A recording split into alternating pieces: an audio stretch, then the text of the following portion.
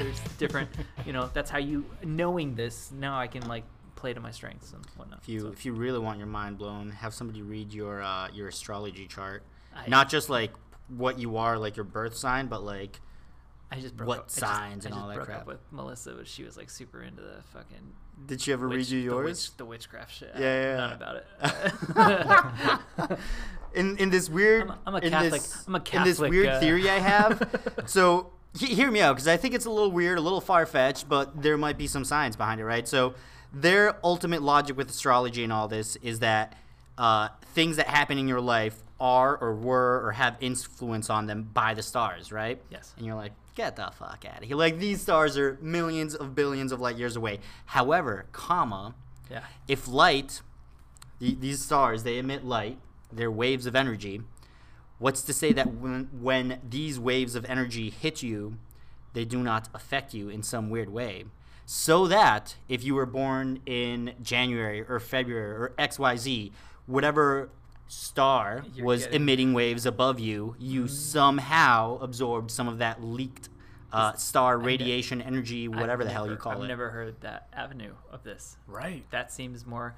So that's a scientific approach to that shit. Melissa's like super spiritual. Like, what time were you born? So I can like run your numbers into the fucking moon clock or whatever the hell. The moon clock. But she's big into the whole tarot cards thing too. We're not recording, are we? Yeah. Oh, we are. Okay. Well, we don't have to use. No, this. you could use it if you want. But she ran like tarot cards, and I personally I feel like I could pull any card and I could tell you like some bullshit about yourself. Oh yeah. But her shit was, she was like, oh well, this card is like blah blah blah blah blah blah. Like, damn, that's fucking real personal, bitch. I don't like this. I don't like this game. Isn't that interesting? My Catholic altar boy never got touched. Self is like, it's a witchcraft. I don't like it. But at the same time, it is like, that was pretty spot on. So, I don't know. Maybe there's something there. Yeah, if you ever have, I don't know. I'm definitely down to get my stuff read again and actually kind of record or remember some of the things that they said, because man, what if you were affected by stars at birth or at conception? Have you say 3 Hail Marys and 1 Our Father. Dude, he's good. He's good. Yeah. Folks, we are back with another episode of Triple B Adventures. You've been hearing the amazing voice of Aiden Damali with Damali Designs, myself, Juan Ortiz, and our star editor, producer, #1 guest, Nate Landshark Shermer. Awesome. So, folks, for this episode, again, I wanted to introduce to you Aiden Damali. Marine Corps veteran. He is working the industry right now as a product photographer, or also doing headshots. I forgot the name.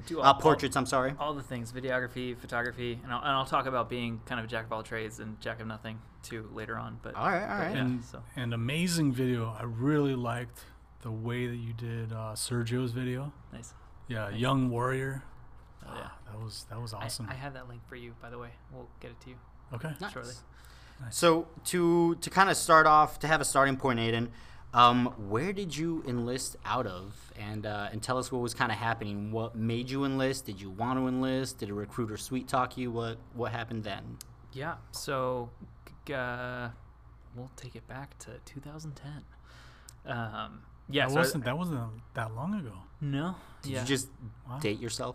That's when I graduated. That's when I graduated high school. Young buck. So 2010, I got out of high school. I was working at a 5-star inn and restaurant called the Inn at Little Washington, and I was working there as a dishwasher. And I'm very big on self-reliance and just being my own fucking person.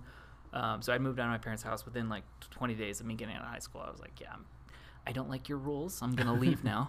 And they're like, oh, okay. My dad actually shook my hand when I left. He was like, it's good. I wanted you out. And we have probably one of the best relationships now because of that. Nice. And I think there's something they say about like, hey, I don't need your help. I'm ready to do my own thing. And especially any male household, I think there's a lot of testosterone like butting up between father and son. Because, I'm a 17-year-old and I fucking know everything. Just deal with it, Dad. But yeah, so I moved out. I was working as a dishwasher. I was making $12 an hour as a dishwasher, and then I found out the cooks there were making $13 an hour. So I was like, well, I'm definitely not going to be a cook, knowing that these guys are at the top of their level and making like shit money. So I was like, what do I do? How am I going to open up my kind of path to success? I know I want to make a lot of money. I want to go to school. Biggest thing, I want to go to college, but I didn't have the funds then to pay for it. I didn't want my parents to pay for it. How do I go to school on my own dime? Join the military. Okay, so what branch do I join? Motherfucker. All my family has pointed to the Marines. My neighbor was a Marine. Everybody talks shit about any other branch other than the Marine Corps. I'm going to have to join the fucking Marine Corps. And I'm very happy that I joined the Marine Corps. But yeah, one of my neighbors that I had done, I did all this like housework and yard work, and he was a Vietnam vet, and I went to a couple of his reunions before he passed away. But he was definitely a big inspiration, just kind of like seeing those guys, you know, and like hearing their stories, and I would like mow the lawn and just hear these like war stories from him, and I was like, oh, I gotta join this fucking branch. Like it just has to happen. And so I had watched Generation Kill. I think that had just come out recently. And that sealed it? And then yeah, and then you had a boner for like 7 episodes, and yeah, no, that was kind of my verdict. I was working in the kitchen. I had one of the cooks had quit, and I had asked one of the executive chefs, hey, can I instead of being a dishwasher, can I try out for one of the cooking positions? I live with 3 of the other chefs. Can I try out for a cook and be one of your prep cooks in the morning? And he was like, yeah, for sure, do it. And so I tried out. They were like, he is already a fit. And so I was able to be one of the prep cooks for this like 5-star in Little Washington. And during that time period, I was a little fat. Still am, but a little more fat then. And you just look like you have big arms, is all. But so I went to the Marine recruiter, and he was about 45 minutes away. I lived in the middle of nowhere, and it's an easy sell. And I think Marine recruiters do have an easy, like, as a Marine recruiter. If I was a Marine recruiter, I wouldn't be trying to sell anybody, to be honest. Like, do you want to be a part of us or not?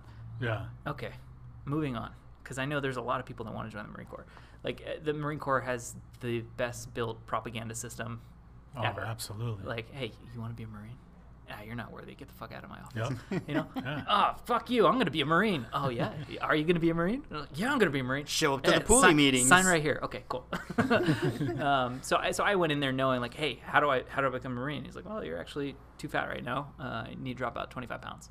And so I was like, all right, let's figure this out. I did wrestling in high school, so I was very like I was privy to that, but I also worked in this like French American restaurant that was like everything French is butter. So just amazing food, and especially as a dishwasher, like all the cooks are like, hey, clean my pot, and I'll like hook you up with a plate. And I'm like, oh yeah, I'll clean your pot.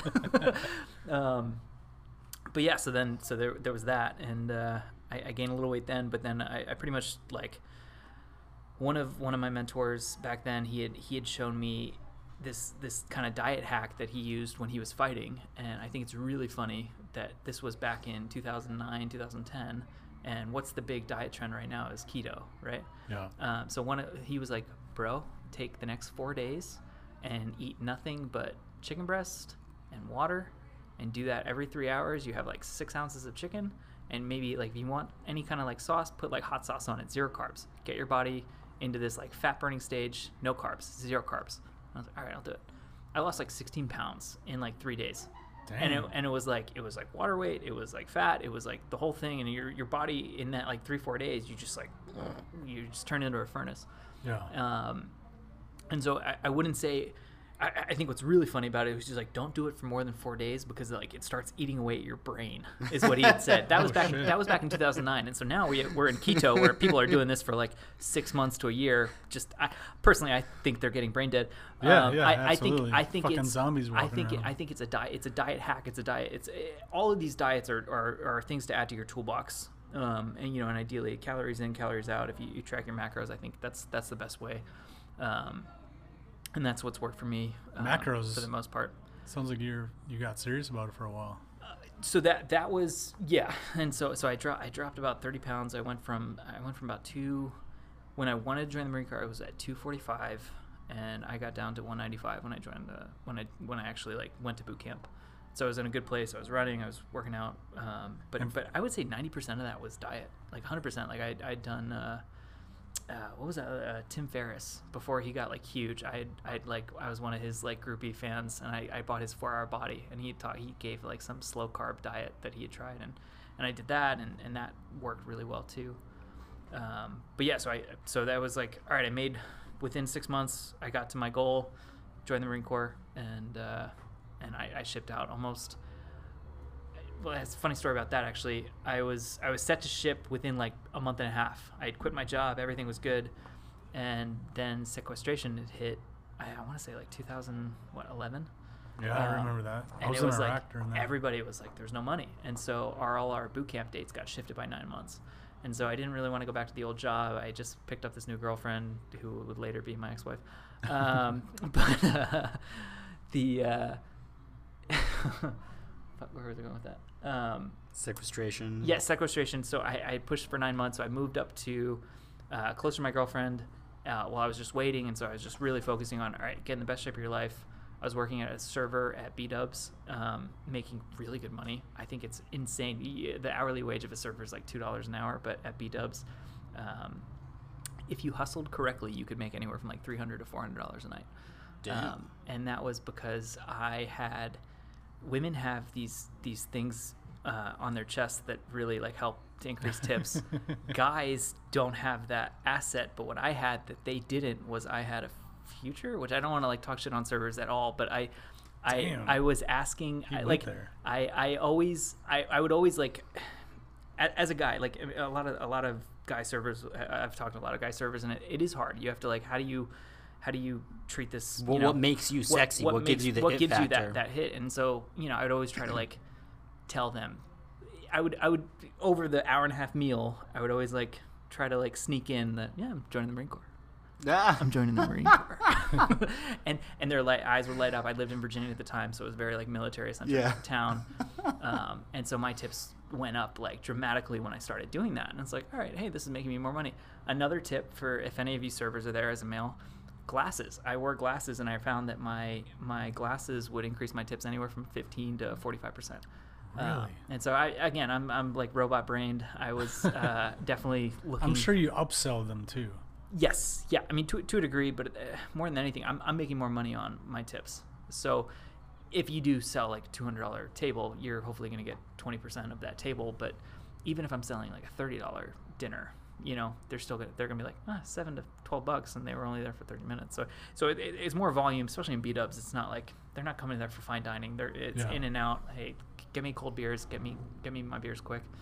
And that was another thing. Is just I've always been a hustler, but I was definitely like just running around the bars like a maniac, just like, here's your beer. I'm gonna interrupt you right there real quick.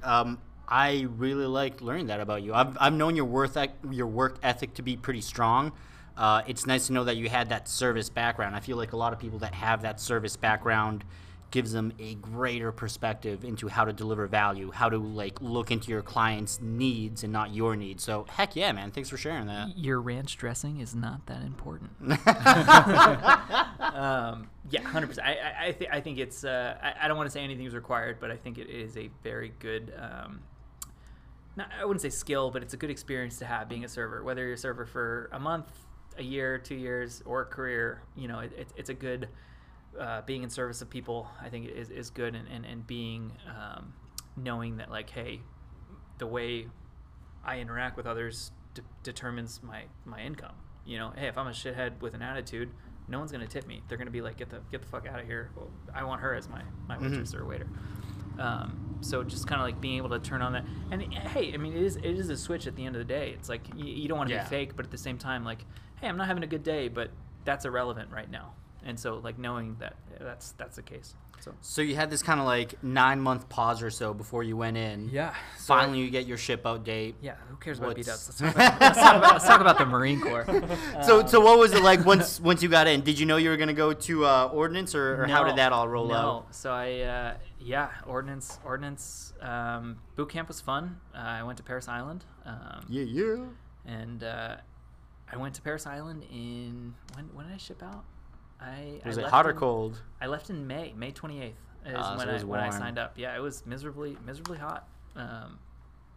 what was it, fleas were there, like sand fleas, and yeah, I had just a wonderful group of drill instructors that just coddled me and just took care of me, and they like tucked me in at night. They were detail oriented with your training, huh? Yeah, it was rough too, because I had a funny story about boot camp. I was in a relationship, and I think everybody in boot camp has that moment where you're just like, oh, my girl, she's on the outside, and nope, not me. I didn't have that. Yeah, it was good. It's smart. I'm an idiot for going into boot camp with like a significant other. A significant other got me into boot camp, but definitely didn't stick around. No. So I'm curious. And so we did all these letters back and forth, like, oh my God, I love you. And we went back and forth for like 2.5 months. Found out she was like cheating while I was at boot camp, which is like super fucking shitty. Jody. And then all this time, like, you don't know. You have zero clue. The only communication I have with you is a letter, which I appreciate her writing me letters. That was nice. She's getting like dick down, but like the letters. She made the time after the session to write one out for you. I care about you, but you're not here. I feel bad. But and so I got the letter. Well, I guess she told my mom, and then my mom told my dad, and my dad, like, again, me and my dad's relationship has been amazing. He was like, I'm going down to fucking Parris Island. I'm going to pull him out. Like, I need to make sure he's okay. He was worried that I was going to, like, kill myself. And I'm like, bro, like, I'm not going to kill myself. Too busy, yeah. And that's a note to anybody wanting to commit suicide over a girl. No bitch is worth your life. And that's the truth. There is no excuse for a chick being able to like dictate your life like that, and I think there's some truth to that. But yeah, it was a rough 2 weeks. You felt like I got punched in the stomach. My drill instructor had told me my mom wanted me to like stop my mail because she was gonna send a letter to me saying that she broke up with me, and my drill instructor was like, you're a grown-ass man. I'm like, I'm a grown-ass man. Give me that fucking letter, sir. But yeah, so now that I'm a target, like, thanks, Mom, for fucking making me known to my drill instructors so they can, like, literally get in my fucking Now ass. They know what kind of blood is in the water. Yeah, dude. Like, it was, I was, like, a fucking target. And they were like, oh, we got you. You weren't going to kill yourself. You're going to want to kill yourself now. Like, they were rough. I was one of their favorite targets. I definitely felt like I was targeted. I can imagine drill instructor shit like, "What's up, Aiden? You got a broken heart? Let me fix that for you." No, like, it was like die. Yeah. So my name is Aiden McCormick Demoli. My mom had the great inclination to hyphenate my name. Thank you for all the years of substitute teachers butchering my fucking name and whatnot. Yeah, I was McCormick in the military. So I went by Aiden Demoli, and I still go by Aiden Demoli. But in the military, McCormick prefaced, like, Demoli. And so they're like, yeah, we don't give a fuck. You're McCormick right now. So I went McCormick for 4 years in the military, and I'd never gone by that name in 19 years. So I became Sergeant. I became Lance Corporal McCormick, Corporal McCormick, Sergeant McCormick. But who else was named McCormick was Kenny McCormick from South Park. And so my drill instructors were very fond of calling me fucking Kenny McCormick. You're going to die every single day. and I did. I lost a part of my soul in boot camp, and it was good, and I definitely growed, and I got abs, and it was nice. And so it was all part of the plan. That's funny. But boot camp finished, was successful. I went down to MCT. That was a blast. And then MCT, we got orders, that aviation ordnance. And so I went to Virginia, and Pensacola, I finished off my class. So I was like, it was a funny story too. What platform you were? 53s. 53s. So I finished off my class in Pensacola, and all the Navy guys and all the Marines are there. And I'm like, I get to pick my platform. And I'm like, all right, I'm going aviation, so there's that. So what's the good one? What's the good platform? And everyone's like, oh, I should go Hueys and Cobras, and then there's like a couple guys that were F-18 teachers, instructors, and they were like, the F-18 carries all the ordnance of all the platforms. It is the war machine of the past 30 years. You want to be part of this F-18 community? Hell yeah! And I was like, that was a good elevator pitch. Yeah, right? Fuck yeah. Oh, and you look at the F-18, and it's a war machine. Like I love working on this aircraft. Like, it's fun.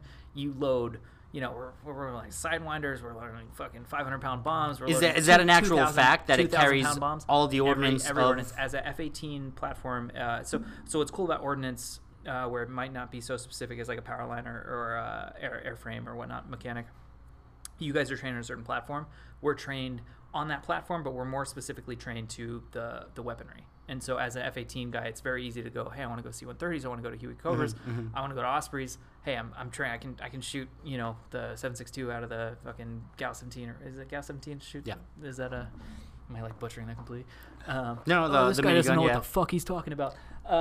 He's talking about the minigun that we have on. We sometimes load on some of the platforms. So as an F-18 guy, you can go anywhere, whereas other platforms coming to F-18s are kind of like lost in the sauce to a degree. We like to pride ourselves in being.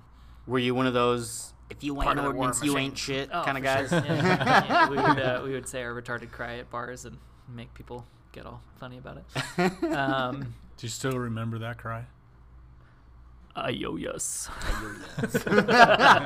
I always, cause I'm glad you kind of like announced it out for me. I always thought it was Aya Oyas. So there was one challenge coin. We were on dead in, I think, Mountain Homes in Air Force Base. There was a coin, and it was their thing is yes. I don't even know. It's if you ain't ammo, so it's aviation ammo. But they had a coin. It was like if you ain't ammo, you ain't shit. Killing more people than cancer, because fuck you, that's why. And it was like I still have this challenge coin. It's like probably one of my favorite ones. But yeah, I mean, that's if you ain't ordnance, you ain't shit. I think comes from there's a bunch of units that use that same terminology. Right. But we all claim that we started even the ordnance guys, like putting the explosive CADs on the side of like a helicopter or something. Like explosive CADs aren't going to do anything cool. They're just designed to release shit release the bomb, detach shit that's supposed to. But even they would be like, "Ayo, yes." But yeah, so where's the timeline at? Oh no, you're good. I was gonna ask the next question actually. But yeah, so got to F-18s. I'll wrap this up pretty quick. Pensacola, I chose the War Machine. I was like, I want to be F-18s.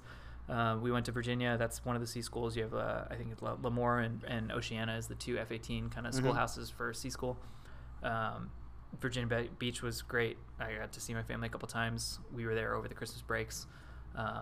Fun fact about Oceana, they told you, do not buy a car. And I was like, we're spending a lot of money in taxis. I'm going to buy like a hoopty. I bought like a $600 Honda Accord. I put like a $400 radio in it. I sold it for $1,200, which is cool. But that was my like taxi for my like 3 months that I was in C school. And Oceana, where's that?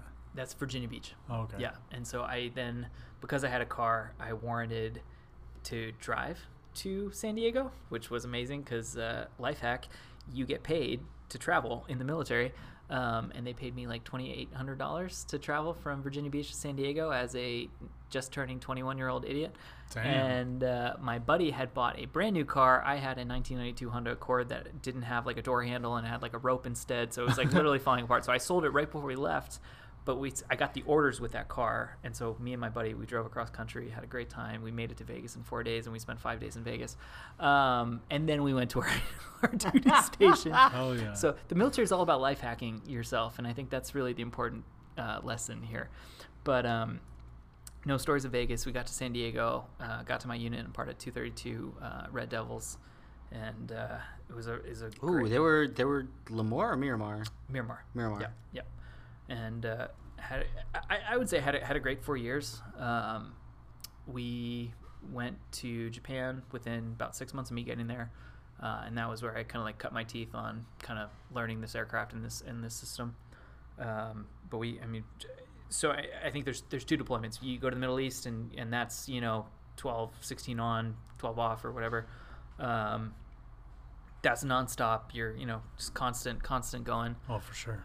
Whereas Japan is like a Asian vacation, which is cool. Yeah, you can drink and relax and there. Have fun and get belligerently like. You might have a cool debt you get to go on. And we traveled everywhere. We went to Guam. We went to Philippines. We went to South Korea, Thailand. Where else did we go? Oki.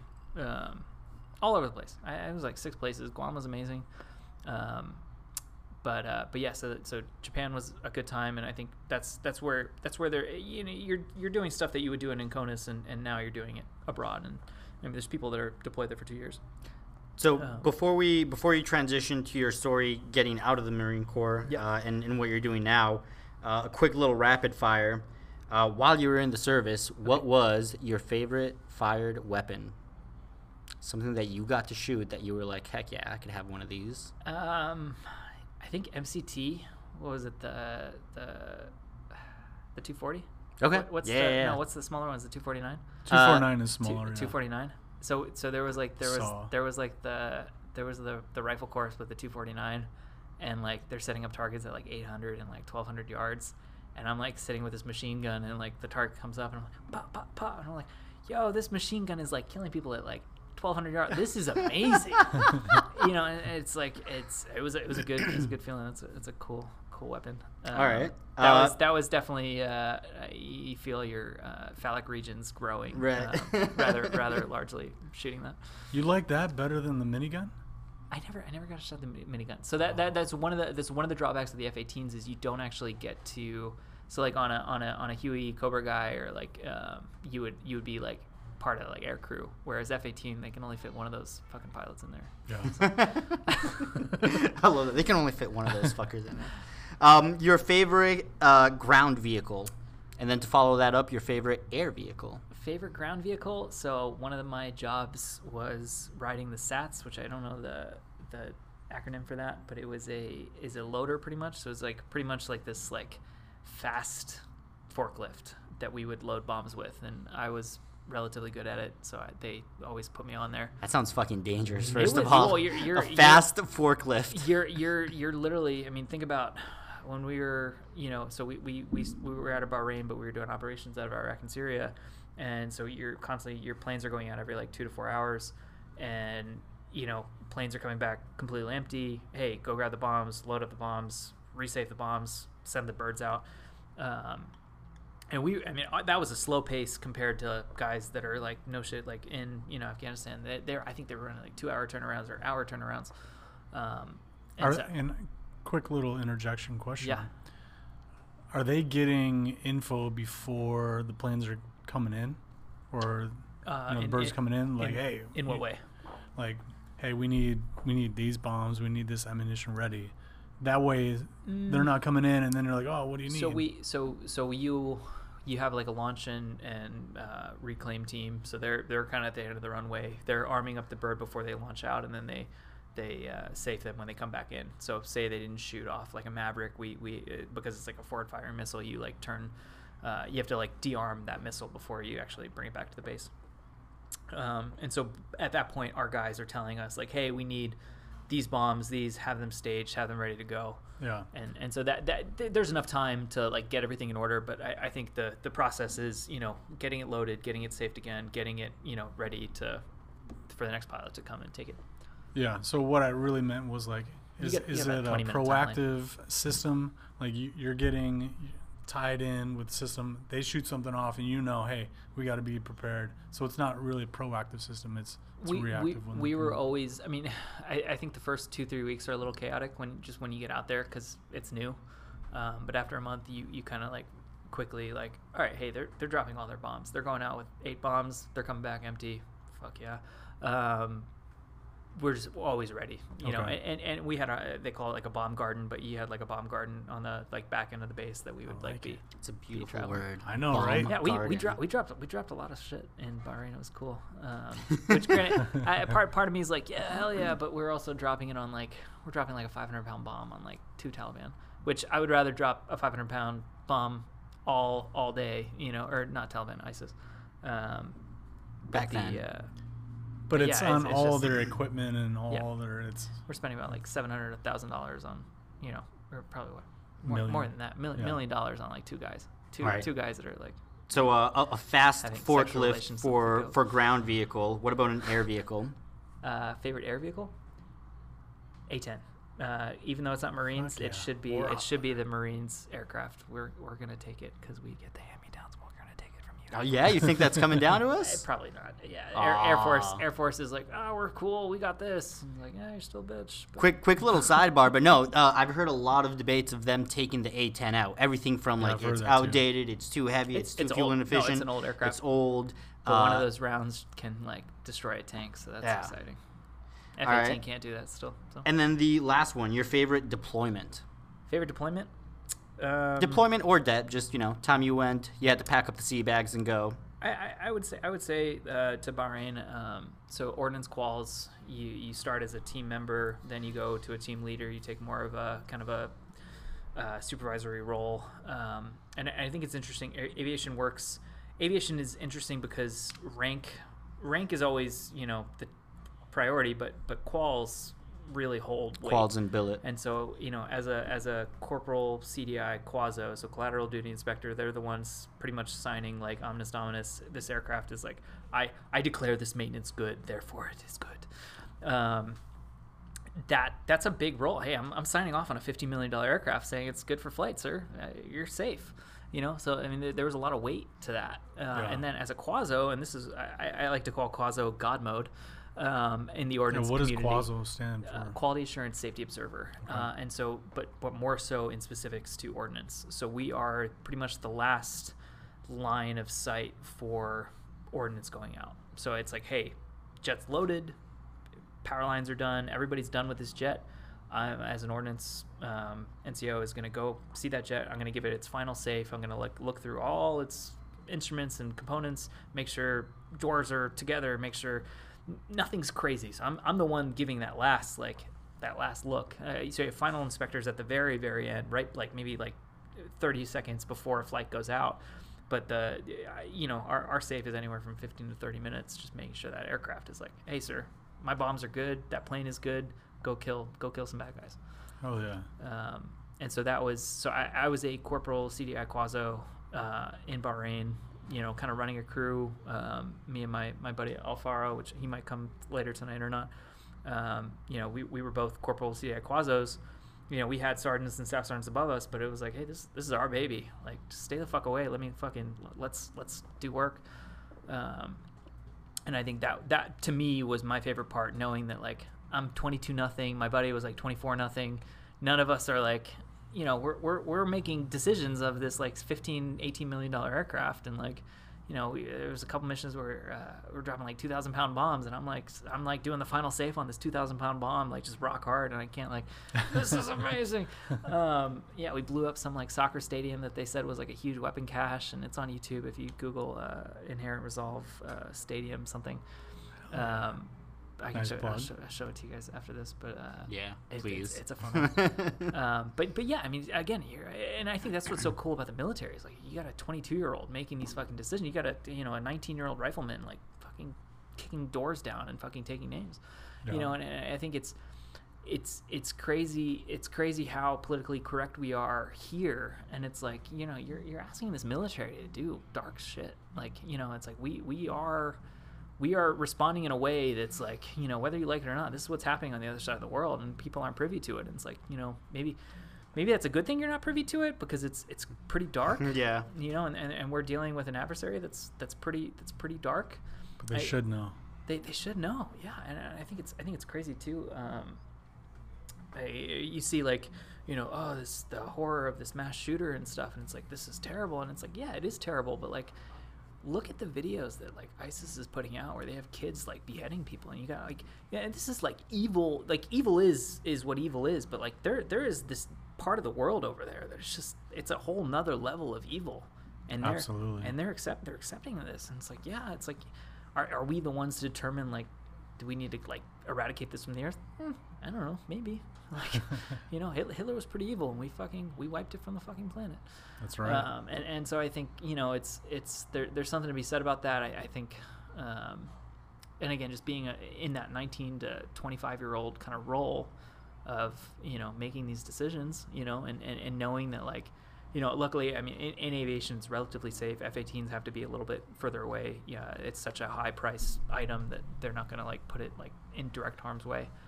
What is the price tag of a of an F-18? Let's say what is like 15 to 18 million ballpark for a new depending aircraft. on what year model. So that was when I think it was like being made. But now, I mean, you look at it now, just the operation costs of like, hey, 101 is a training unit. What does it cost per hour to run a 300 personnel unit during the day, to run a flight schedule of 8 birds? We got gas prices, fuel prices on those birds, probably anywhere from like $15,000 to like $45,000 of fuel. Like, you're talking a lot of money. And granted, there's probably issues of government spending being like out of control, which it is, and it is what it is. But despite all that, you have 25-year-olds making decisions in regards to their lives and the lives of others, and it's pretty impressive. So if you're going to hire a veteran, you're hiring a lot of yes, we've dealt with a lot, but we've dealt with a lot in a very I think supervisory role. I know for me, a lot of us we try to see things ahead, because we're not trying to get blindsided. So I think, a lot of us, having that kind of military experience, you are looking, 5, 10, 15, 20 steps ahead. Right. We're proactive and reactive. Well, knowing that we've been fucked before, and I don't like that feeling, and so you get burned 1, 2, 3 times. It's like, I didn't like that. I'm gonna shape my shit up, and then I'm gonna start calling other people out, and everybody kind of grows from that. So right. But yeah, that was favorite deployment. Was Bahrain and doing operations out of Inherent Resolve. So now moving bombs on baddies. Bombs on baddies. So now moving. I gotta get a cheers for bombs on baddies. Cheers. So now moving out of what you did in the service, I'm really curious how that served as a background for the creative role that you have now in video production and photography. Yeah. Did you think about that being your next step while you were in the Marine Corps, or how did that kind of surface about, and then for you making your transition? Yeah. So I think that was when I was we were in Bahrain in 2015. Social media was like already ramping up. I think Instagram. Oh, for sure. Instagram was like 2014. I think I got on Instagram, and everyone's already like, that was on the small side. People are already like affected by this program. So 2015, YouTube is huge. We have so much access just in general. And I saw, I've always, even when I was in boot camp, when I was in Pensacola, I was like, how do I make a passive income? Like, I've always been like, yeah, I want to make $1 million. I'd love to make $1 billion. Like, put that into the universe, and like, maybe that'll happen one day. But I wanted not so much, I don't care about the money. I care about being stress free. I don't want to have to make decisions based on my finances. And I think I think we've all been there. We've all been like, hey, all right, I'm at the bar, and do I get a DUI tonight, or do I spend $280 on an overpriced hotel? I'm gonna spend $280 on an hotel, because who cares? I want to be in that point where it's like I can just, you spend money knowing that like everything's gonna be okay. Yeah. I want to make that fuck off money, and we're almost there. But nice, good man, good. And that's a relative thing too. But yeah, there's always a bigger yacht out there. I'm not. Yeah, I don't care about that. Just being in a place where I'm not worrying about, hey, if I can treat my boys to a $200 bar tab, and I don't have to like feel bad about that. Like, I want to be in that place. Yeah.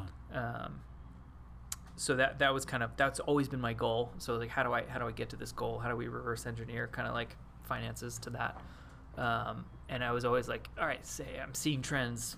Everyone's doing a blog post, and I was like, I started a blog in Pensacola, and I was like, oh, I'm gonna create this thing called Reality Cure. It's the cure for reality.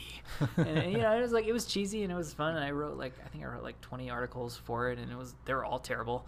But is what it is. And I think just going down that rabbit hole of like trying to like self-development and like trying to create this kind of like, I'm gonna create a brand and make like all this passive income. Just experimenting. So yeah. I'm wondering though, because a lot of this stuff is subjective. Yeah.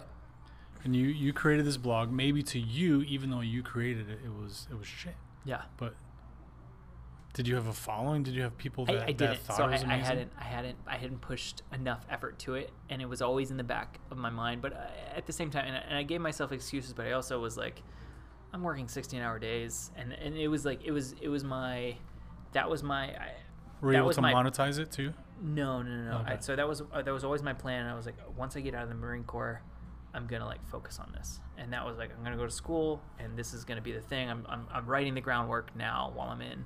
I don't have like the time or money to like really execute on it, but once I get out, I'm gonna have that time. I'm gonna be going to school. Like this is gonna be my like thing.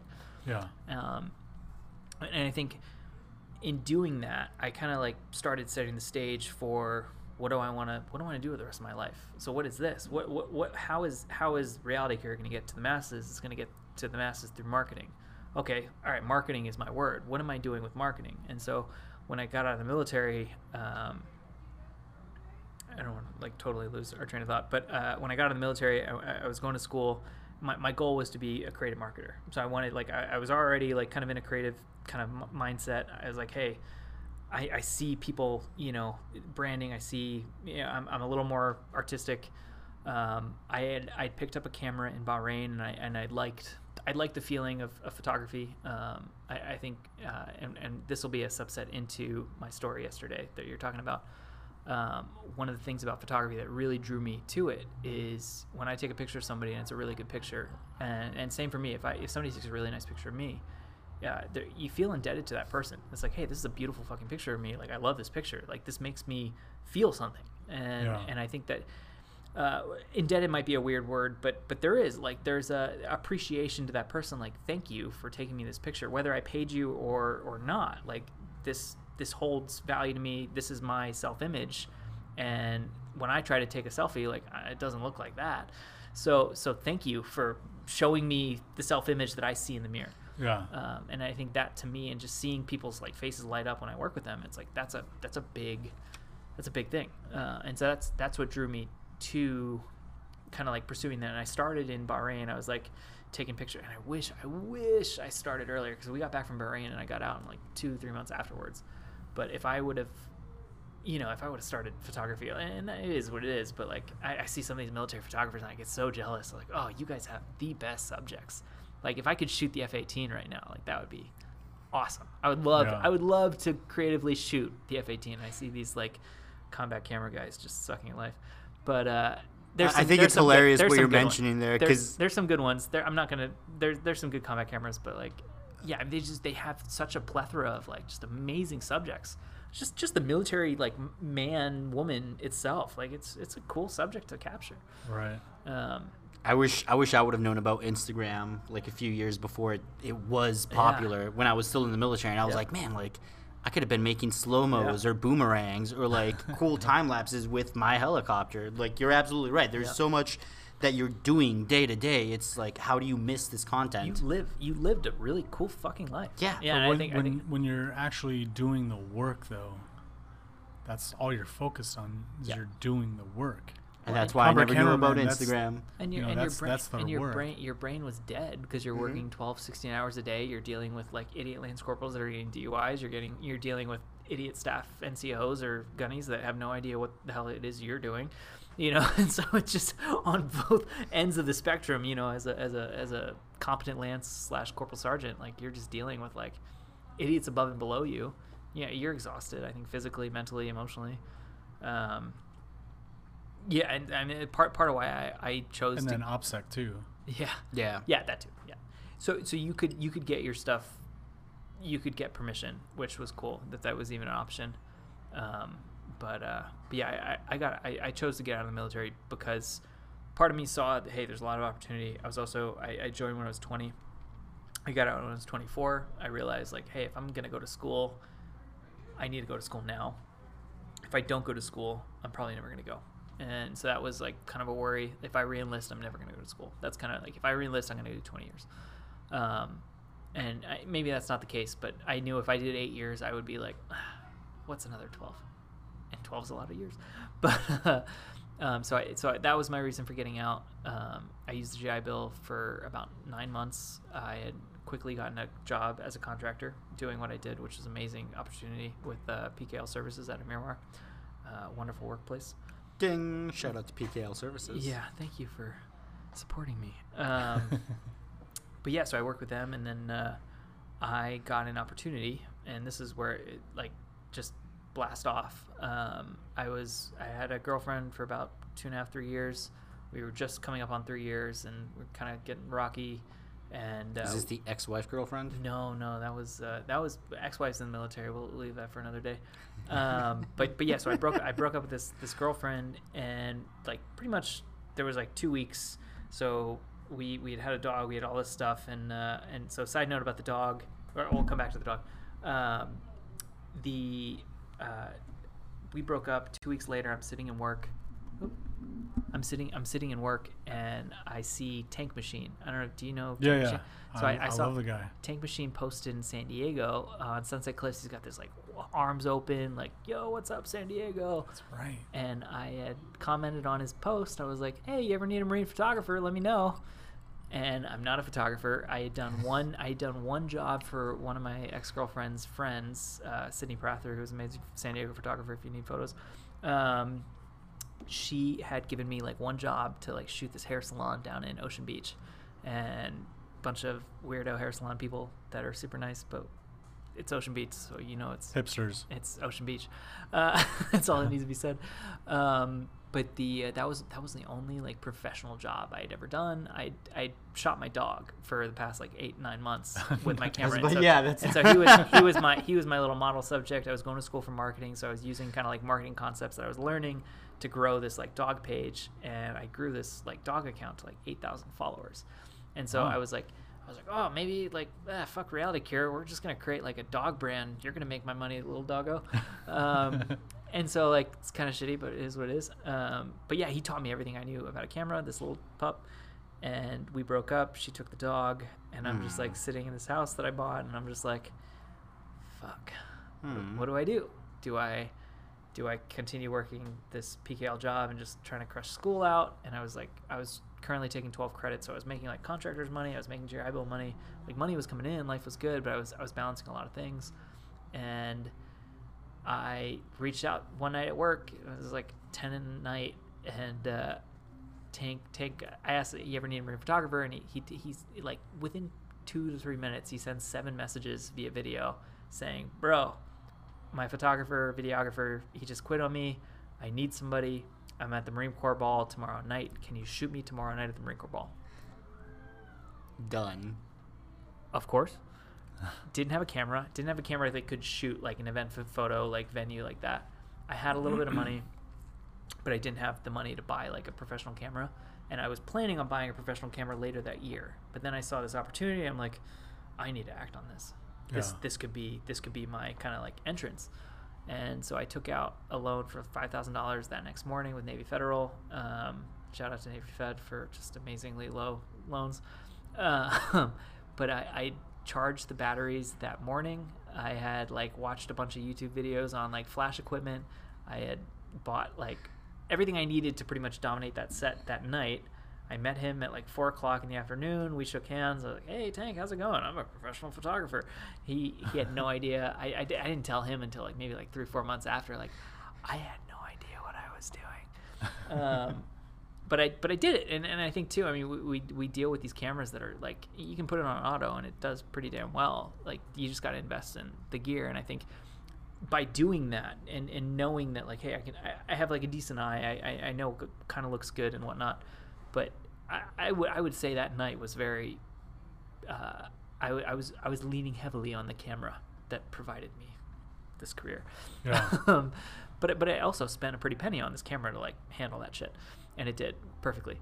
And so Tank then opened. So I got done with the Marine Corps Ball. Amazing night. He's super awesome dude. And I went home that night. Didn't sleep. I just edited all his photos over the next like 6 to 10 hours.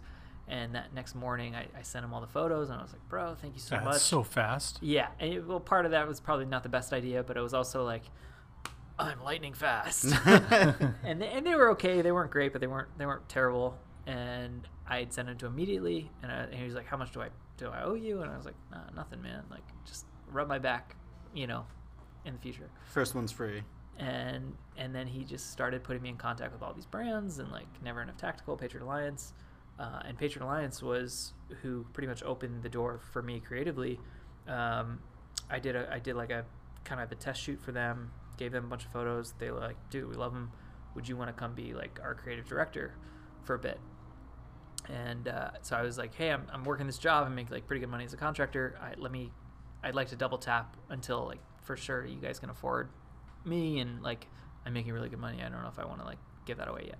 Yeah. And then they came pretty close to my contracting pay, and I went up to there and like kind of ran their page, their Instagram, their videos, their photos. Did that for about 6 months, and then they realized that like, hey, maybe the full-time kind of positions isn't the right look. Let's go back to this kind of like part-time model, and that was what we both chose. And I personally kind of wanted that too, because I was getting all these like freelance jobs, so it kind of opened up my time. And so 6 months later, August 2018, I like declared Demoli Designs was a thing, and I went like full force into like, all right, freelance photographer, you know. And that was just photos at the time, and that's where I think I met you at Clever Talks.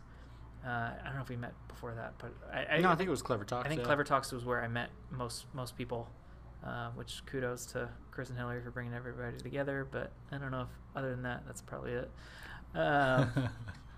That's the only kudos, is bringing all of us to know each other. I wanna say real quick, Aiden, that's a hell of a story. A lot of people, I think the that last part out. The gap for them to jump and make that decision isn't as clear as it seemed like it was for you, where it's like, hey, I have this opportunity. It's tomorrow. I'm gonna take out a bank tomorrow morning. I mean, I'm gonna take out a bank loan tomorrow morning to go ahead and do it. Trust yourself and trust your instinct. So I think, and this wasn't an impulse decision by any means. I was getting like cold sweats that night, because I was like, is this it? Like, and also I just come out of this relationship, and I think too, like, if you want to talk about like the universe being weird, like, all right, hey, this door just closed, like it's done, like it's done. I've been in this kind of like vision quest the past 2 weeks of just like, what the fuck am I doing with my life? And then boom, this happens. And I knew, hey, I want a skill that's not my job that I can rely on. And what's so perfect about this skill is like, hey, my camera, my equipment, there's zero overhead. So I have this thing that theoretically like prints money. And that, like, I saw all these kind of like positives to this, and I knew I also wanted to like get into the kind of like social media scene, and I see all these kind of like trends, like influencers and all this stuff, and like I didn't want to be that, but I also like I could serve these people, and I saw these veteran businesses, they need content, and so I was like, I'm gonna do this in January, let's speed it up a little bit. I have this opportunity right now, and Tank really opened every single door that's been there, and then Patriot Alliance kind of like gave me a little more credibility, but yeah, so and then come August, it's just been full force, just working with all these companies. I've been very blessed to have some amazing mentors. One of the San Diego mentors, Matt Lingo, he's an amazing photographer, studio photographer, all things photography, video. He's excellent. But I had reached out to him on Instagram while I was up in Orange County working for Patriot Alliance, and I was like, hey, I love your style. There's very few of us that are kind of like working in the gun industry, and Patriot Alliance is a very like pro-gun, Second Amendment kind of like page, and so we're like, there's very few of us working in that space. You know, it's like, you know, a lot of photographers are like, yeah, it's family photos or senior portraits or cool like editorial stuff, but like guns. You were already in a niche. I was like, yeah, I'm like shooting like photos of like, you know, like stabbing of NFL football because like fuck the NFL, you know, like I was creating content for this like very small like 2A community that was like buying our stuff, and so I part of me was like, oh shit, I'm like polarizing myself too much. I'm not going to be able to like make it in Hollywood or blah blah blah, but I was also like, hey, I'm making money with my camera right now. Just keep going. And so I'd reached out to Matt. Matt works with like all these like amazing companies, like gun companies, and like apparel companies that are kind of in that 2A space also. And he kind of like just brought me in. He gave me a couple jobs. I had helped him out a couple times, and he's just been, again, incredible mentor, and really showing me that difference of like, all right, amateur, have no fucking clue what I'm doing, to like, oh, so that's how you talk to a client. this is good. Okay. You know, and so he's just kind of like just closing a lot of like loose ends that I was like confused about or whatnot. And then with Bunker Labs coming into play, that's been amazing. For any of you that don't know, Bunker Labs is a nonprofit. They kind of help veteran entrepreneurs. I had done Raymond, the Marine rapper, had put me on as one of their photographers for a couple of their events, and I had kind of gotten in with their community for their first cohort. And then the second cohort came around, and I like applied, and they're like, "Yeah, it's a no-brainer. Come on. You know, you're a veteran entrepreneur." And so I got to be a part of that for this past cohort, which is Brady's part of that, and all you guys are part of this. And then just recently we had one of our city leaders leave, two of our city leaders leave, and I got selected to be the next Bunker Labs city leader in San Diego. So that's been really exciting. Congratulations. Yeah, and so it's just adding like one more thing to the plate, which has been. It's a big plate. Stressful. But before we keep going, I wanted to touch on something you said. Yeah. You found it that through your work, through what you're able to produce, you were able to serve the veteran community. Yes. I just wanted to give a quick shout out to some folks that have been supporting us and making sure that we're able to serve the veteran community because they chose to serve our organization. Oh, yeah. So real quick, a shout out to Big Block Realty. They have been supporting us for about 2-3 consecutive months now, helping us with our camp out costs, everything from gas to food to little items that we need during our camp out. So big thank you to Big Block Realty for supporting us there. Axe Ventures, that's Axe Ventures Oceanside, Axe Ventures Berkeley, and Axe Ventures on 30th Street in North Park.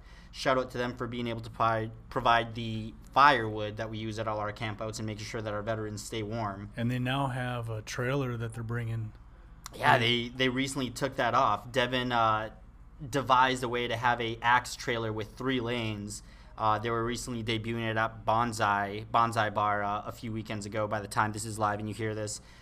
So if you want a fun party idea, go ahead and hit them up and see about renting out their trailer. And is it true that Wu-Tang Clan was there? Yeah, apparently one of their they were able to get one of their rappers to throw some axes. I thought that was pretty cool. Hell yeah. A few more shout outs. Lamb of God Food Ministries.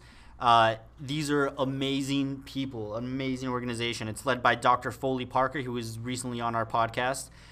They have contracts with a lot of the commissaries and a lot of the food distributing companies throughout San Diego, where they're able to take on donations and hold on to them to then distribute to families, the needy, active Thousands duty. Thousands of families. Anybody that kind of needs a meal, hit up Lamb of God Ministries because they've been helping us out, and I'm sure they can help you out.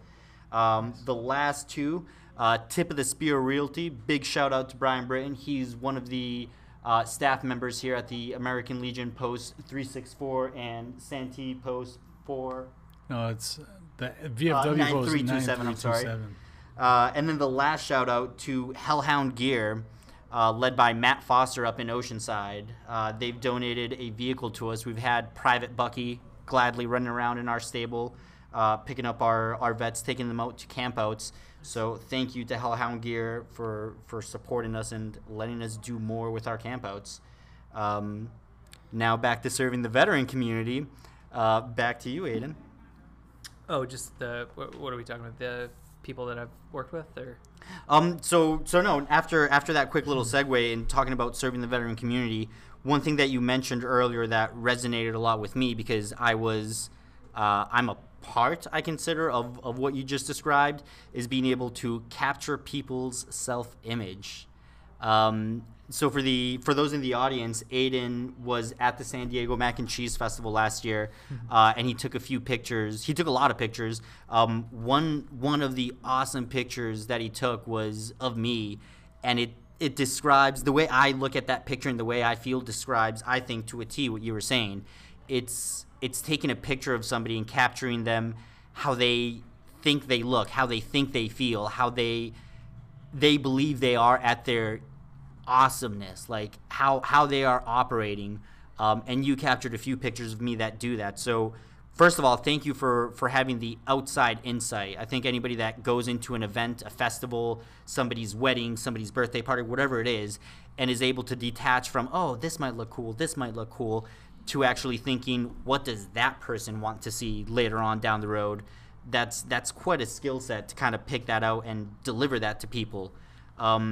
Not to get too controversial on it now, but I wanted to talk about something that you mentioned in a recent Instagram rant, where I thought it was kind of two counter-opposing thoughts, but I hope you can shed some light on it. So on one side, we have what you just did, where you're able to capture people's self-image and make them feel the way they think they look.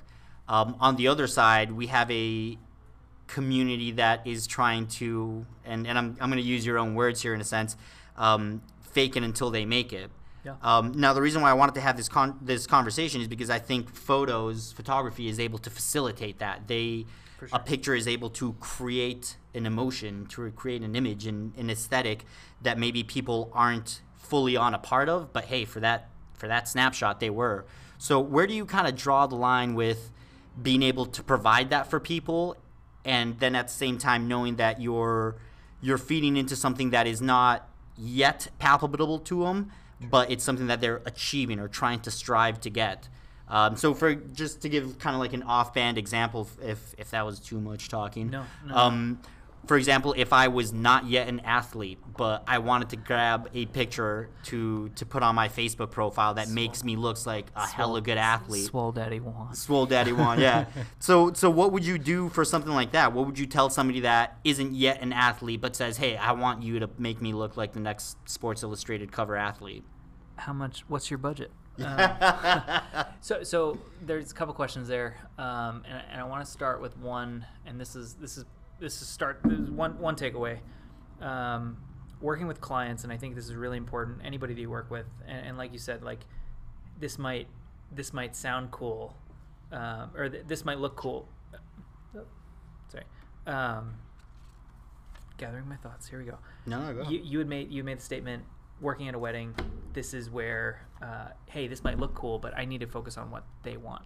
What would make them feel really happy? Mm-hmm. And as a business owner, being picked by other people to like provide them value, my personal value, I need to make sure that what it is I'm delivering them is either going to make them money in a business sense or in a future sense. Like, hey, this is going to bring value to them for more time. I work more in a commercial space, so not so much weddings, whereas I need to make sure that, hey, the content that I make and the stuff that I make is going to serve my constituents. It's going to make them more money. And so I think that kind of prefaces the idea that like the stuff that I'm making for other people is going to continue to serve them for hopefully years to come. I made a story yesterday. The first story, which you can see on Aidan Demolli, I'm going to create a highlight, AIDANDEMOLLI. Just search that on Instagram. I'm going to create a highlight that you can follow the story if it goes away. I started this story with a picture. It's a picture of this girl, and it's all fake, like written all over her face. And the caption of this story is saying that like we live in this world where everyone's faking until you make it. Nothing's real. Everything's fucked. Everything's fake. We need authenticity. We need vulnerability. We need people to be real with themselves. And I agree with that 100%. We do live in a fake world. We do live in this world where we're doing things to impress others, not to impress ourselves. And I think that's where my disagreement comes into play. Is I 100% agree that we shouldn't be doing this for others. Who gives a shit about others? It should be.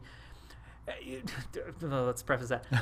not who gives a shit about others, but at the end of the day, your self-care, your self-development, your self-image is important, and I want that to be the focus in this discussion. That's primarily what I'm talking about. And so the idea that I had, and part of the reason that I have a job is I take pictures of people and I make them look really good. Hey, you have a pimple on your face, I can take care of that. You have an insecurity, I can pull that in. All right, hey, I have some side handles right now. I'm gonna tighten them in a little bit. And it's very subtle changes that if I showed you 2, 3, 4 pictures, you wouldn't even know that I did them. But it's just like, oh, that's how I look. When you see the final product, and then it's you more see agreeable. And you see the original, and it's like, holy shit, his eye bags are like terrible, and like this and this and this. So there's certain things as a photographer. It's like it's kind of there's a limit. Like I'm not going to remove somebody's mole. I'm not going to remove like physical like parts of their body, but if it's like, hey, this wrinkle's like a little rough, I'm gonna wipe that away. You know, and I have the tools and powers to do that. So I want to present you in your best light, and that's what I, as a photographer, videographer, I'm showcasing you as like, as an event planner. I wanted to show you running this event with a microphone. You know, you're crushing this whole set, and anybody, like, I think one of my how I got started was personal brands, and I was working with people, and I was like, hey, what is it that you do? Oh, you're a shooter. All right, let's go shoot some guns, and I'm gonna take some dope photos of you shooting guns. Or like, you're a woodworker. Let's go take some pictures of you woodworking. Like, let me show you in your best light doing it is what you do. And so I think the idea of like making life seem a little better is controversial in a way. Like, don't alter it. I'm like, oh, fuck that. I want to make this look amazing. You're gonna look back at this in 5 years, and like, who cares if there was a couple like changes? You're gonna look back at that in 5 years, and you're gonna look at that picture, and it's gonna bring you an immense amount of happiness because, like, fuck, I look great. That was a good time in my life. And I think, and this is where I got really invested in photography, is I saw that just looking back at my old photos. I have like, there's a couple pictures of me and my brother when he was like 6-7 years old, and I had given him like a NOS can. I was like, bro, take this.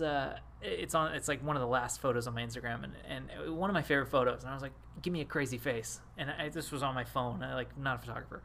And I like took a picture, and he's got this NOS, and it was already I drank it all. It wasn't him. But he's like the 6-year-old, just like wired face, and it was like one of my favorite photos. And I remember, me and him, I had just gotten out of boot camp, and I was like, hey, I just want a day with my brother. We're gonna go do this like 12-mile hike, and just me and him, and like spend some time, and I'm gonna like be with my brother. And that was like, just from that photo, I remember that day. I remember that, hey, snow had started happening on the mountain. Like, there was all these memories that come back just from seeing that photo. So I was like, holy shit, this is powerful stuff. You know, and so the idea that like photos bring back memories bring back happiness, and right now we're dealing in this mental health crisis where everyone's fucking, whether they're depressed, whether they're upset, hey, I'm dealing with some shit, hey, my fucking wife's a bitch, or my fucking husband's an asshole, you know, like all these issues of things that we're dealing with other people, we're dealing with all these things that are like bad. Where do I find my happiness? Do I find it in my hobbies? Do I find it in do I find it in alcohol? Do I find it in drugs? Do I find it in sports? Do I find it in weightlifting? Where am I finding my relief? And at the end of the day, we're all searching for relief. I find my relief through photography, from creating, from being with good people, drinking with good people, not abusively, but with good people. Yeah. I enjoy that immensely, and so I also, from my memories, I think we're reminiscing to a degree about our military careers and the good times we had, and there's nothing to take away from that. And I think there's power in like, hey, that was a fun moment in my life, and that was some good times, right, bro? As we fist bump and are like, Thailand, you know, and it's like, and me and my buddy, like, we'll joke about it. It's like, and I work with a couple guys that were from that story, and you know, we laugh about it. And it would bring us happiness, and I think, and we only had like 1 or 2 pictures from that entire like month and a half, but those pictures, man, like, yeah, it brings us back.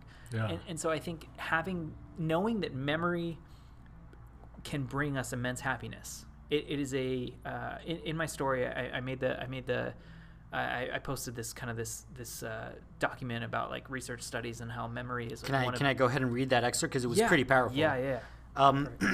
So it's, I'll let you know which part was highlighted, but our research suggests that nostalgia is largely psychologically positive, says Professor Clay Routledge of North Dakota State University.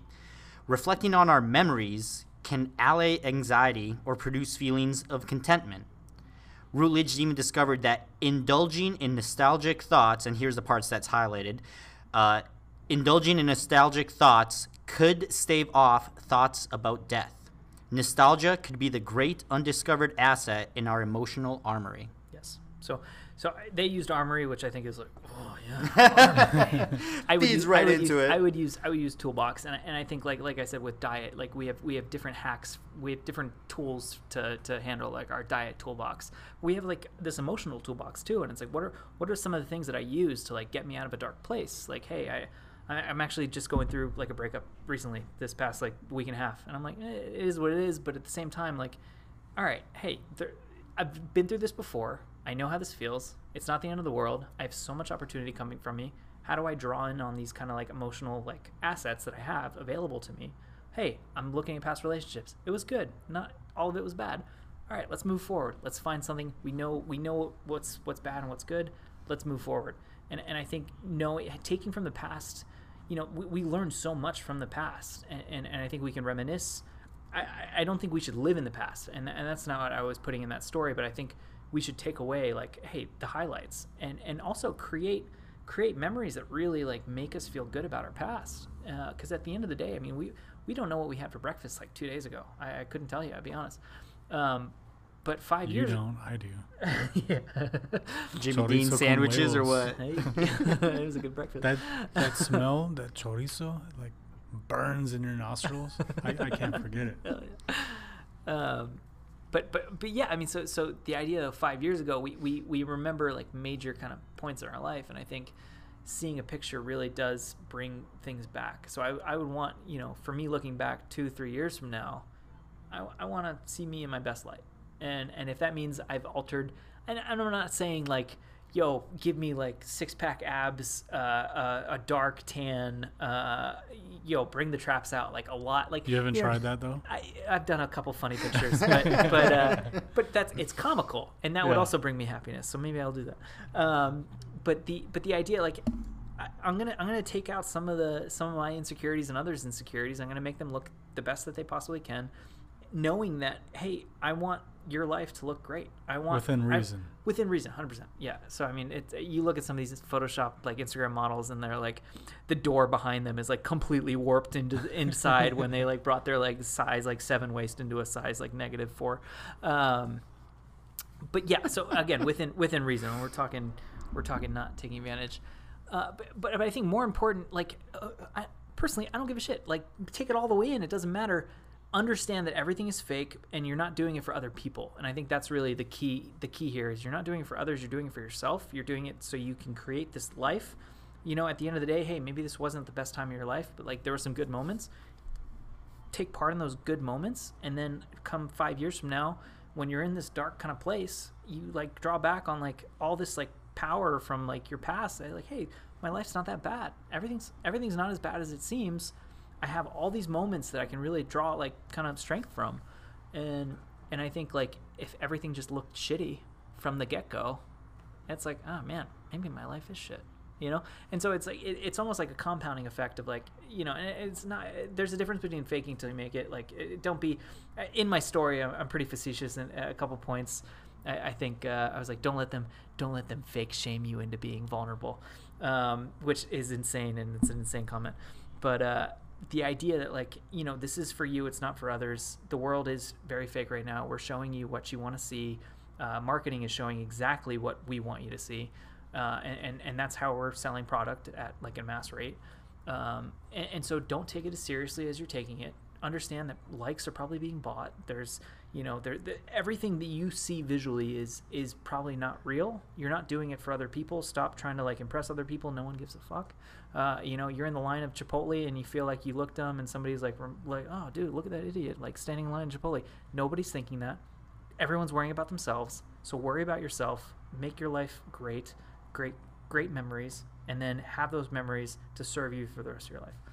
So that's I hope for anybody that's I'm really glad that we had that conversation, because I hope for anybody that's at home that's insecure, or that is doubting themselves, or is walking that line thinking I look like shit, or I look stupid doing this, or this is stupid. Like, no, you just kind of laid it out. It's for you. If you feel good doing it, who gives a shit what other people... I'm going to get comments. Everybody's like, yeah, you look like an idiot yesterday. You shouldn't have worn that. But no, it's the way you laid it out. It's ultimately people shouldn't care about...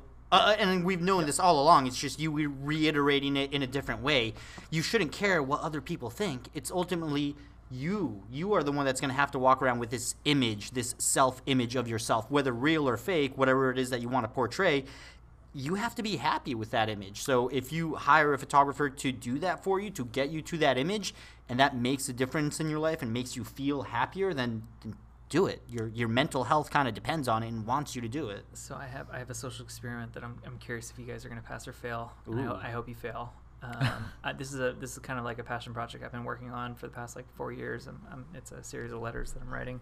Can the listeners take part in somehow? I'm curious. I like these social experiments. Possibly. Do you know the name of your great grandfather? Yes. Great great grandfather? No. No. What is that? 2 generations? Correct. 2 generations, and you don't know his name.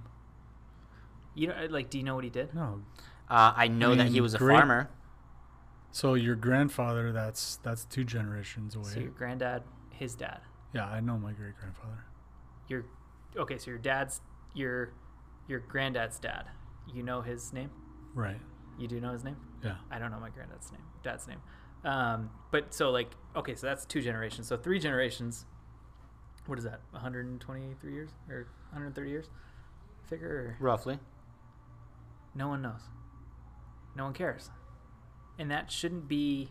I don't think that they don't care. It's not that they don't care, but it's not a concern. You're not thinking about like, oh, what did Phil do? What did Phil's like? That's not a concern. And I think that should be a freeing principle for most people in saying that like, hey, I have a finite time on this planet. I have a finite period of time. People are probably going to remember me 20 to 30 years from now unless I make like a major impact. But hey, maybe that's an incentive to make a major impact if you're that narcissistic that you need to make an impact for that long.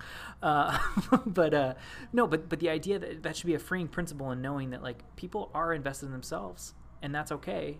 Invest in yourself, be the best that you can be, make your life happy.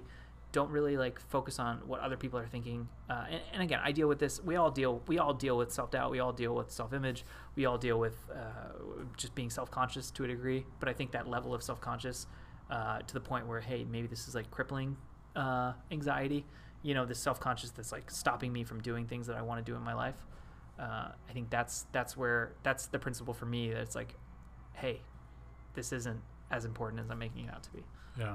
And I want to touch on that too. I think, I don't know everyone, of course, I don't know everyone's great-grandfather and lineage, great-great-grandfather.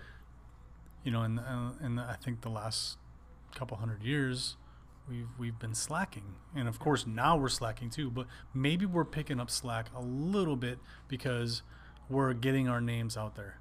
But for instance, the reason I know my great-grandfather's name and great-great-grandfather's name is because it was written down. His story is written down in a book. Hell yeah. Philip Schirmer's Odyssey.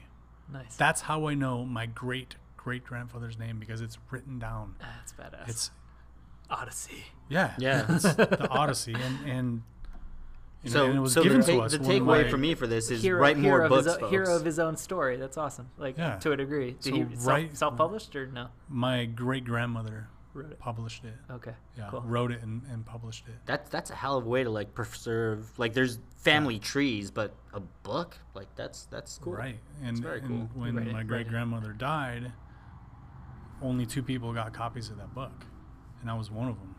And I cherish that. And I. So I would say I get more people. I think more people should write their stories or have their stories heard, like we're doing now. Yep. Or hire photographers to capture those stories. That is true as well.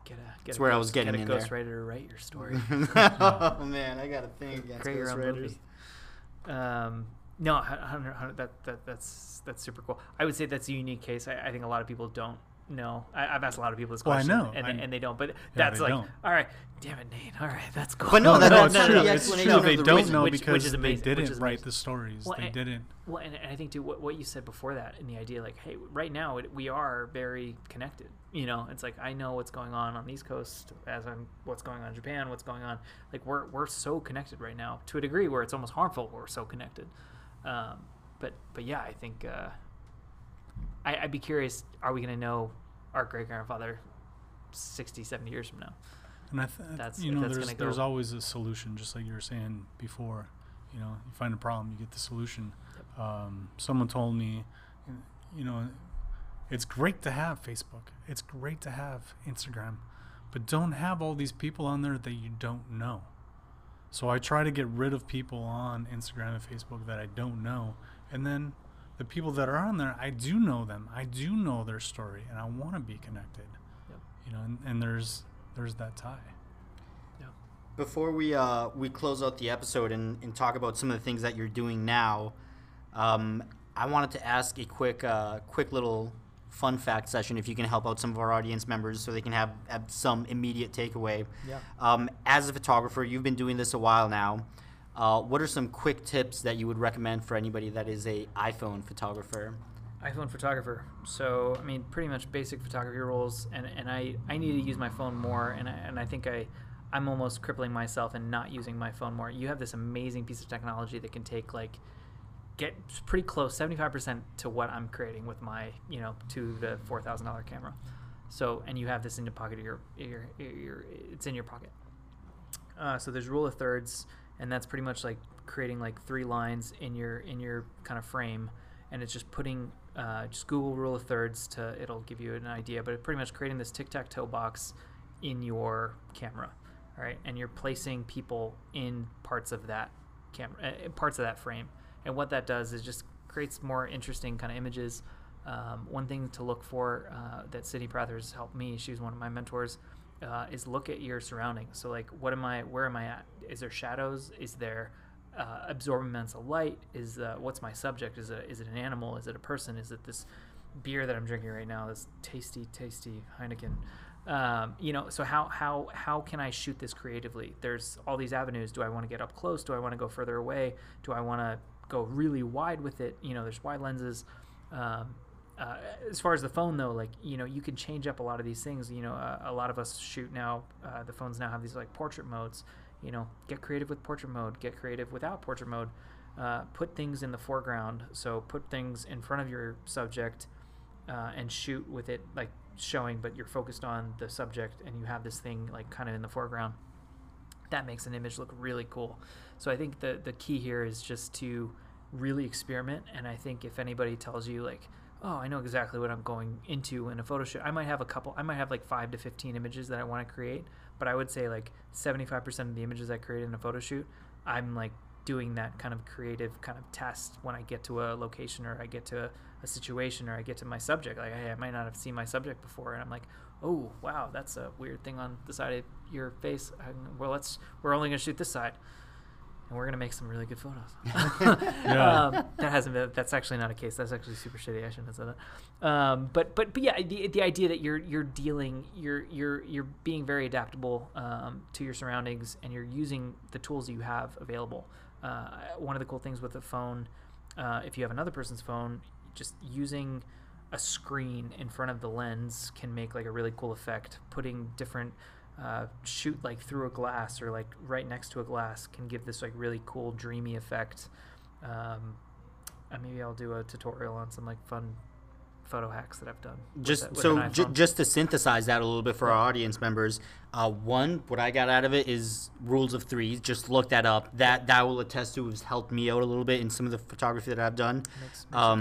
A second one, experiment with your phone, with your surroundings. Be mindful and kind of look around where you are at and see what you can extract from your scenery to add those to your photography. Yes. And then the third one that I kind of got from it, you have a hell of a camera in your pocket at all times. So play around with it. Play around with the settings and see what you can do. Well, it's one of those things, too, where all of us aren't good when we first started. We talked about that blog post, and like I never finished it, and it wasn't good. And I only did it for maybe like a period of like month to 2 months. And I think like this podcast, you said when it first started, granted you had like an audio engineer that was like amazing. There was hiccups in the beginning of anything. And I think if you just continue to like hook and jab, you're going to find that your skills like level up so fast and so like exponentially. You just have to give yourself the time. You have to like know. And I think one of the things, one of my favorite writers is Seth Godin, and he talks about this thing called the dip, and that a lot of people don't get through the dip of learning something new. So it's like, hey, I want to learn podcasting. I got to learn sound. I got to learn mixing. I got to learn I got to learn equalization. I got to learn all these kind of facets and like recording equipment. I got just all these different things. I'm overwhelmed for a short period of time until now it's second nature. Nate here is just setting this up. He's like, I know exactly what I'm going to do, and so it's to this point where it doesn't just happen overnight. There's a lot of kind of like struggle that goes into that, and just realize that, hey, the dip's part of this learning process. Whether you make it through it fast or slow, you know, just know that the dip is temporary, and that on the other side of the dip is knowing shit on the back of your hand and making a lot of money doing the stuff that you love. And another dip. All the dips. Yeah. I dip, you dip, we dip. And then to cover kind of the present and the future, you mentioned on some of these things before, but you took up city lead for Bunker Labs. Yes. You've been doing a lot of work for Vet TV and Irreverent Warriors. Yes. Paint us the picture a little bit of now and future. What do you have going on that you're looking forward to? So, super exciting. I just finished a pilot episode for a comedy show that we're going to be premiering and pitching as a series of anywhere from 6 to 12 episodes, possibly even more with Vet TV. And so I'm trying to create. Right now, I'm doing more smaller jobs. I'm doing like brand films. I'm doing, you know, photo shoots for businesses or families or whatnot.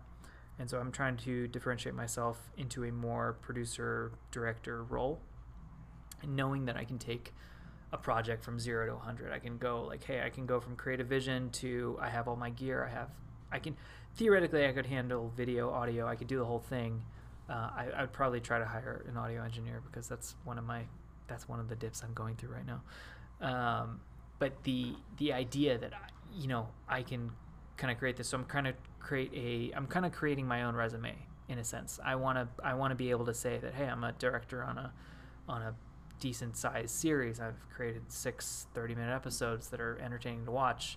I'd love to pitch you something else. And so this is where it kind of like, by creating your own resume, you're putting yourself into a bigger room. Like with you as an event planner, Juan, like, hey, I'm the mac and cheese daddy. I'm the Mac Daddy. I know mac and cheese. I know events. I run this. How many people were at the mac and cheese? It was like last one was 2,300. 2,000 fucking people. That's a lot of people. Oh, Don't discredit that for any bit. Like that's like, I get stressed out with the little Bunker Lab thing we did. It was just like 35, 40 people, and that was like, fun though. There's like 2,000 people that are like relying on Juan to like know that this event is gonna like fly.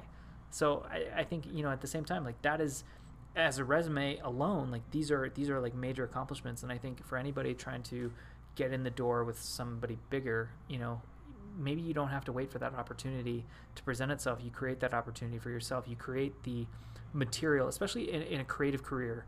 I think right now everyone's dealing with a lot of like college debt. You have to go to college. You have to get a degree. No one's going to take you seriously. If you're a doctor, lawyer, engineer, medical professional, yes, you have to go to college. But if you're a creative professional in any sense, whether that's creative writing, creative photography, videography, copywriting, sales, like, you don't have to go to school for these assets, and you can create the path to putting yourself in the door for these companies to be like, yo, we want you on our team. And I think that's what I've done through working with all these companies, is I've kind of like just continued to create this resume of like, this is what I'm capable of doing, and I just continue to try to level up my access by showing them, hey, this was where I started, I'm here now, and this looks pretty cool. You want a piece of it? This is what I'm capable of. And I think that's where, it's just this constant level up. That was, I think that was a hell of a golden grenade for the audience. Create your own resume. And that goes beyond the like, hey, go on Word and try to hash that shit out. Like, no, look at what it is that you are doing right now in life, or what you have done, and extrapolate from that, because it's a lot. Like with you, how you were just saying, where you're able to take on a project and do just about everything from it.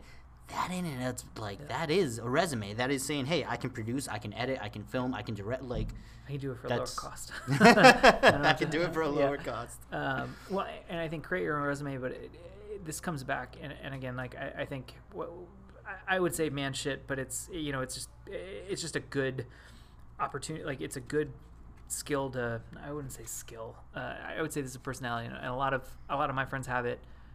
It's self-reliance. It's knowing that 30 seconds out, I love working with this brand. They have a sticker called "No one's coming, it's up to us." And I think there's something really something special about the idea that, like, no one's coming to save you. It's up to us. What are you going to do? How are you going to survive? Like, hey, you don't have an income coming in the next 2 weeks. What are you going to do? I'm gonna be creative, and that's the reality. That's the reality. Hopefully, you don't do anything like illegally creative, but like you become very resourceful being put into kind of constrictions, and I think there's something to be said about like, hey, I'm gonna make this work. I'm gonna find a way. Whether if the job sucks, that sucks, but it's temporary, and we're gonna continue to level back up. If we hit a kind of a subsidiary where it's like, things aren't going so great, we're gonna draw strength from our photoshopped images back that Aiden did for us about 5 years ago. We're gonna draw strength from that, and then we're gonna like come back and we're gonna crush it out again. So it's just one of those things where I think you really just foster this self-reliance on yourself, and you can rely on others, create your team and whatnot, but it really should come from know that you give the energy to start. Yeah. Aiden, is there anybody that you want to shout out, highlight, give a thank you to for getting you to where you are now, or just somebody that you might want to recognize from when you were in? Or 4 people. So my dad, for being a Jedi warrior and raising me. He was a fucking asshole and like, made me jump through so many hoops. And for anybody trying to raise kids right now, writing sentences is still a very effective way to mind control your children. I think I wrote, "I must listen and do as I am told," roughly 12,000 times. And you get to a point where you just write so many sentences that you're like, fuck it, I'm gonna listen. Okay. I was writing with like 6 pens in one hand, like, I must listen and do as I'm told.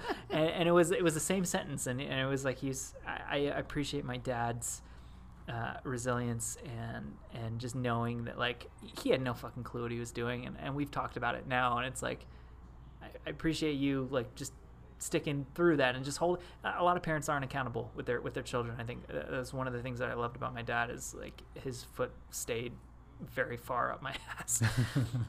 So for him, for sure, I love, and that's my stepdad too, which I think is another just testament that like I love my dad.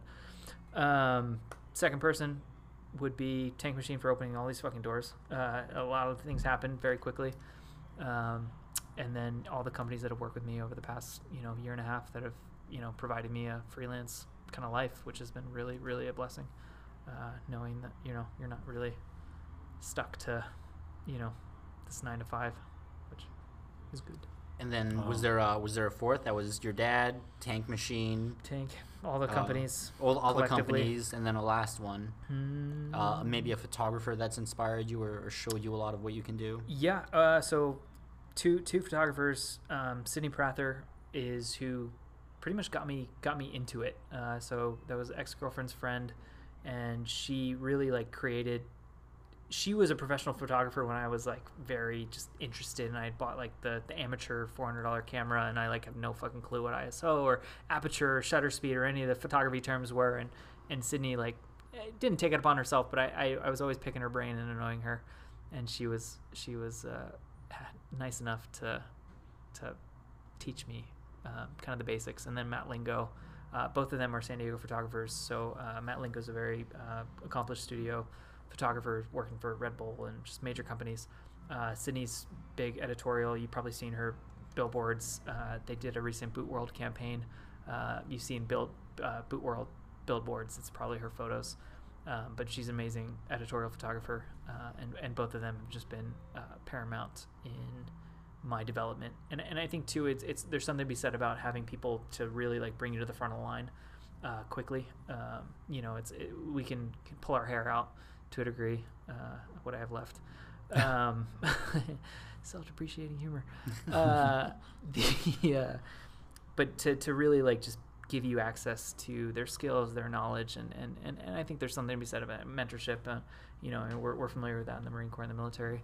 But hey, if you see somebody that's very interested, that's they're invested, give them a chance. And I think pass on your information. I don't think the pie's so big, and I think this is what a lot of people get lost is like I'm worried about if I give all my information, they're going to take my piece of the pie. The pie's huge.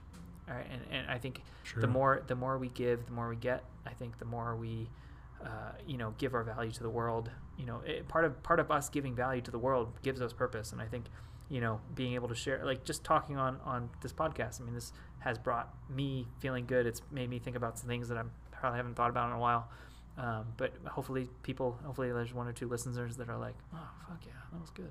That's my small goal. If you are able to do what you do with photography and make people see themselves in a light that's, holy shit, I'm awesome, I am happy. And I've told this to Nate many times. I'm happy when I'm able to have somebody tell a story that reminds them of something that they haven't thought about in a while, or just makes them feel a certain way. Lastly, how can people get a hold of you? So you can't. I'm too busy. No. So you can follow me. They can find him at Bunker Labs, first of all. You can follow me at Aiden Demoli on Instagram. That's where I do primarily my postings. Haven't been on Facebook because we live on the West Coast and Facebook is dead. To a degree. But the idea that... so no idea. I love that distinction, West Coast, East Coast for Facebook. Well, it's actually really interesting. East Coast still big on Facebook. Midwest, Facebook's is huge. It's like not a thing here. West Coast, it's more Instagram, visual, instant. It's very No, you're absolutely right. Trendy Instagrammers. But you can find me on Instagram at Aiden Demoli, AIDANDEMOLLI. I post all of my pictures there, and I try to keep my stories relatively interesting. Your website too? Yes. So you can find it via Instagram, but also www.demolidesigns.com. I have a fun little camera logo that is 2Ds backwards, so most of you don't actually realize that, and you're like, I brain dump that on people, and they're like, oh. So appreciate my logo a little more now. There took time to that. But yeah, that's on the web and Instagram. But if you want to kind of follow the day-to-day adventures of a photographer in San Diego working with cool veteran companies, nonprofit and profit, follow me on Instagram.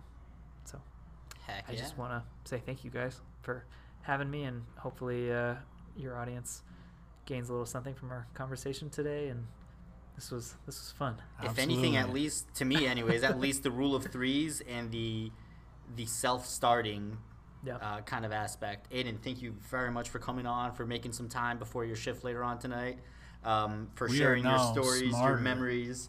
I definitely feel like I got something out of it, so I hope the listeners did as well. I can't say it enough, man. Thank you for being a person that stands up in the veteran community and does more than just what they should. Hell yeah. Thank you. Cheers. Thanks, guys. Folks, this is Juan the Don Ortiz signing off with our guest Aiden Demoli and Nate Landshark Shermer. Have a great week, guys. And we'll see you on the next one, or hear you on the next one. I always say that, but hopefully they'll hear me, not see me.